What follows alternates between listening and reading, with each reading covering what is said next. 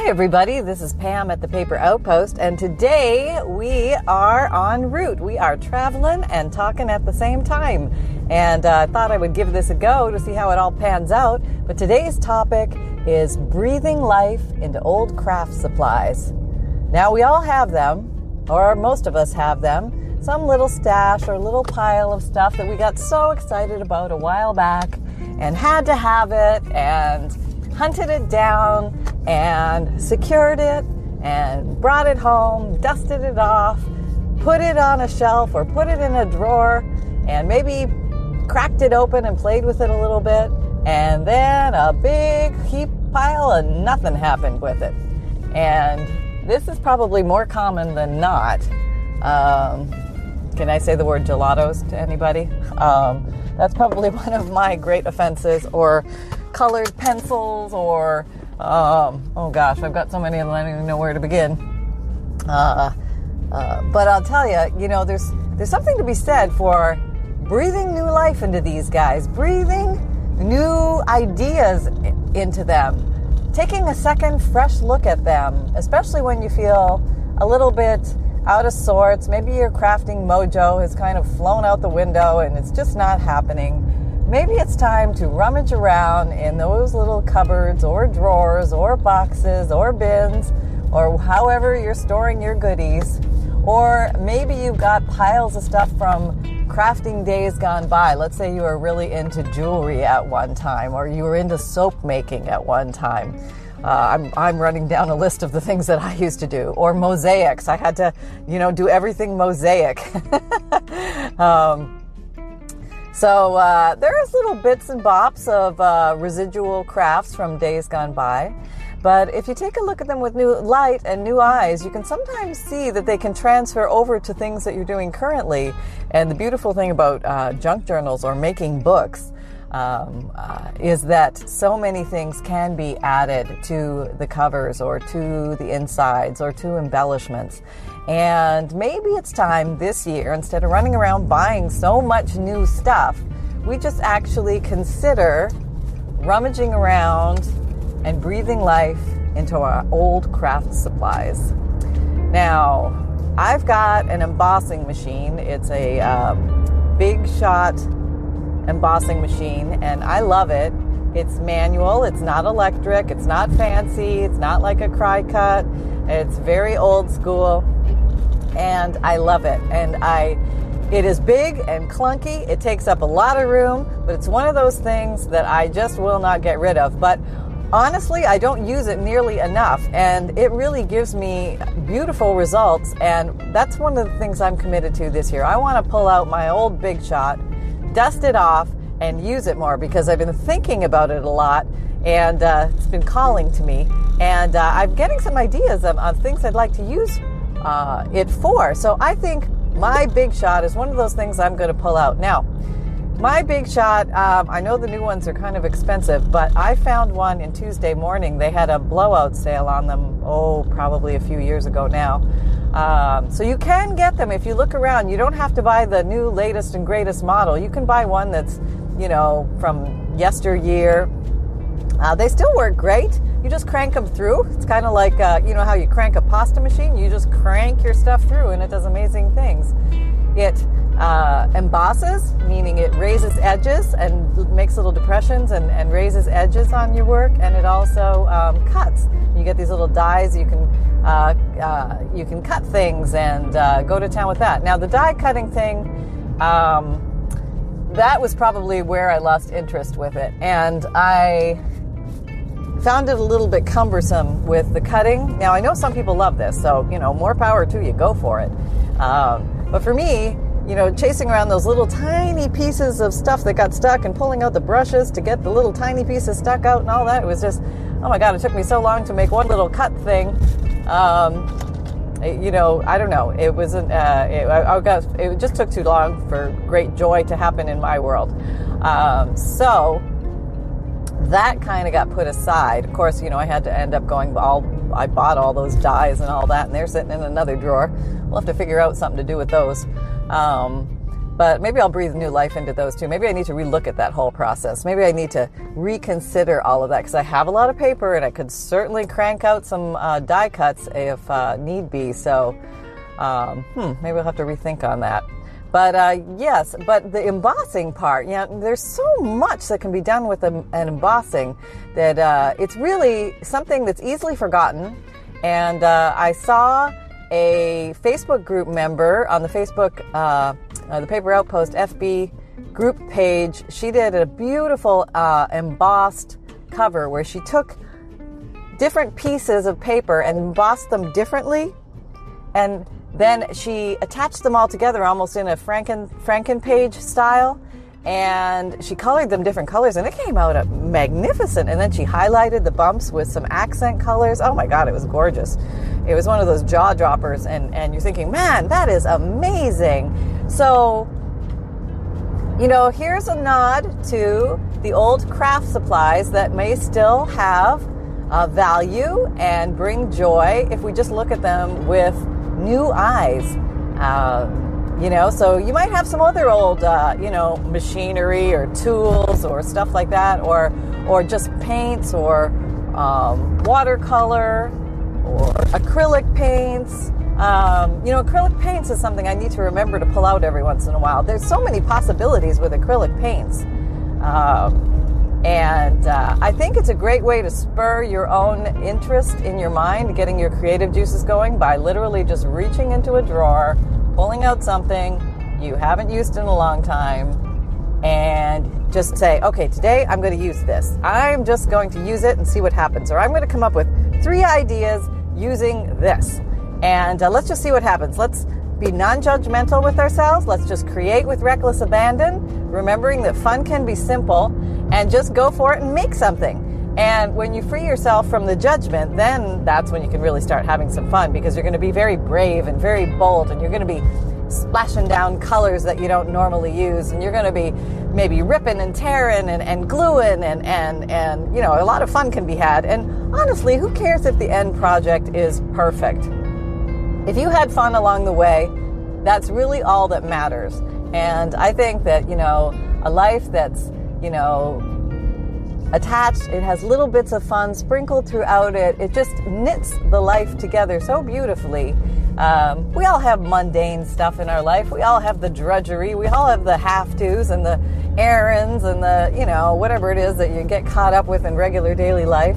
But it's awesome to be able to sprinkle some fun in around all that stuff so that, it can put a smile on your face. It can be one little, happy part of your day, or several parts of your day, or several parts of your week, however you decide to do it.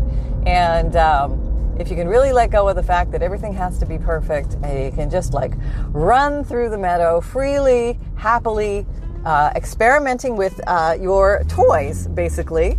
And I don't know why we reserve all the fun for kids. I mean, adults can have fun too, and we can have I don't want to say adult toys, but we can have toys that are mature. And there are things that are better to be played with for adults, like some of the glues and some of the cutting devices are certainly not in the realm of safe for kids, but in our hands, we can use them in multitudes of ways and have fun with them. I remember in art class when I was growing up, there were a lot of rules. I mean, you were supposed to create something, but there were a lot of rules in art class because they wanted to keep everything clean and minimal.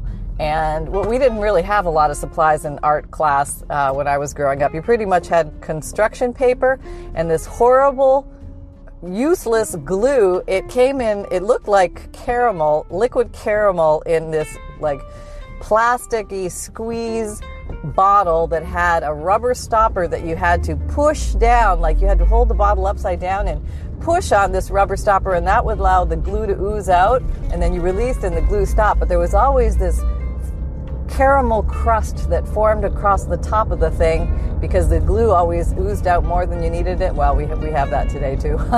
But then you had to break all the crust off so that you could get more glue out the next time. And It was not the greatest glue. It was probably, I don't know if it was non-toxic. Maybe they didn't even do non-toxic at that time, but it was what we had.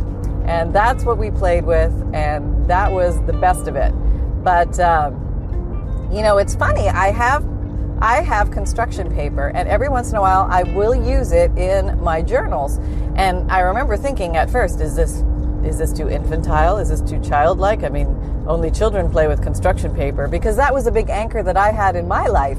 The construction paper came from my childhood days, not this actual construction paper, but it reminded me of that. And then I thought, well, why am I barring myself from using certain papers? Why am I banishing myself even from having fun with a certain type of paper? That's silly. So I decided to shake that off, and I got some construction paper. I found it at a thrift store somewhere, and I thought, you know what, I'm just going to play with this and have some fun and see what happens. It may not last centuries. It may crumble and fall apart, or I may just have fun with it and everything will be fine too. Sometimes you have to decide exactly how much worry you're going to put into something. It's okay with me if my journals don't last for 7,000 years and are dug up by our great descendants years from now. If they're around for a little while, I think that's pretty good for me. Those are my hopes and dreams for my journal, that they just create some fun for folks that are around these days. And so far, I've been having some fun with the construction paper. I've been coffee dyeing it and tea dyeing it, and it actually comes out really nice. And because it comes in so many colors, you really have a lot of options that you can do. You can make it look aged and antiqued, or you can keep it looking bright and new and flashy and colorful and neon. I mean, there's so many different construction papers these days. I have another little bin of long lost craft toys that is my little wooden pieces bin. And I really need to relook at that bin, because I always thought there's nothing I can do with this with journals, but really there is. Starting to think about it now. I mean, you can breathe new life into these little wooden pieces by, they come in circles or ovals or squares or hearts or little label shapes, all sorts of things that I've collected over the years. And they can be put on covers. They can be painted. They can be used as dangles from your spine dangle. They can be used as, at the center of a signature, where you have on the inside of your journal, you may have some strings there, and you can tie and dangle them from there. You can dangle them from a bookmark string. I mean, there's so many things that you can do. Okay, I'm going by a big truck now. Bye, truck. All right. Aww. And just saw a dead cat on the road. Okay. Poor cat. I guess it was his ninth life. But there are so many things that, live in the little vestiges of our craft areas. And it doesn't even matter if your craft area is big or small. Their odds are you probably squirreled away something that you could probably pull out and breathe new life into. Just take a look in there, take a rummage, and see if you can find something that might spark interest. And don't make it an overwhelming task. Just make it a little softy on yourself. And how about yarn? Anybody have yarn collections? Oh my goodness. I went through my scarf knitting phase. That's as far as I got. Those were my advanced skills. Scarf. And everybody got a scarf for Christmas. And I remember I was knitting, and I think I got the fattest yarn. One of those big cheater scarf. Where you get the biggest needles and you get the fattest yarn and you're done in about 5 minutes. You know that one? Yeah, I did a lot of that. But I had some skinnies too. I have some skinny yarns, and I picked up a lot of yarns at garage sales and things like that. And my gosh, yarns, there's so many possibilities with yarns. Same thing with the dangles, bookmarks, things to put on the top of your journal tags, little pretty things that can dangle from the insides of your signatures yet again. Or you could even sew your signatures in with yarn if you have a big enough darning needle, and probably you're using your Crocodile 2 Big Bite. That will give you big enough holes to thread yarn through easily, and you can have a lot of fun with that. So just kind of rummaging around in those old buckets, get in there and take a look, especially when maybe funds aren't hugely abundant, or you're just at the point where you're tired of the hunt and maybe you just want to create and it's time to actually pull out some of the stuff that you used. We're kind of at the beginning of the new year now, and maybe it's time for a fresh start of just going ahead and using what you have. That would be an awesome theme. I don't know if I can totally commit to an entire year of not buying anything, but I think you could, and I think that would be really awesome if you actually just used up what you have. And I really should do that. Who are we kidding? But I really do make an effort to use stuff around me, and but I do forget about stuff. It gets tucked away and squashed away in little drawers. And I don't know if you've seen pictures of my craft studio. There's some pictures on Instagram, and I've got some pictures, I think, on Facebook, the Facebook group. But in all states of affairs, these before I cleaned and after I cleaned state of affairs. But I've got a lot of little drawers, and I originally labeled all my drawers. I was so organized, and it was happening. It was masterful, or so I thought. And it didn't take long for everything to sort of move around, shift, and the labels all of a sudden didn't match what were in the drawers. And this was a bit of a catastrophe. So all of a sudden, a lot of the labels started disappearing. They would fall off one by one. Here's one on the floor, there's one on the floor, and I would forget. I would begin to forget what was in the drawers, and that's when these crafting supplies became lost. They became lost to me because if you cannot see them, they are not there. They're physically not there in your realm because they don't exist in your brain. And how are you going to ever know that they're there or reach for them if you don't actually see them? So maybe it would be a great idea to just periodically open a drawer, open a bin, open a box, stick the old hand in, rummage around, see what you've got in there, pull it out, and just play with it. Just have a good old paper crafting playful time where you are just sitting down there and going to town, having some fun, completely non-judgmental, and creating with reckless abandon, and remembering that fun can be simple the entire time. So I hope you explore this a little bit. Consider breathing some new life into some old craft supplies, and it's bringing in the idea of recycling and repurposing and recreating. So get out there and have massive fun today.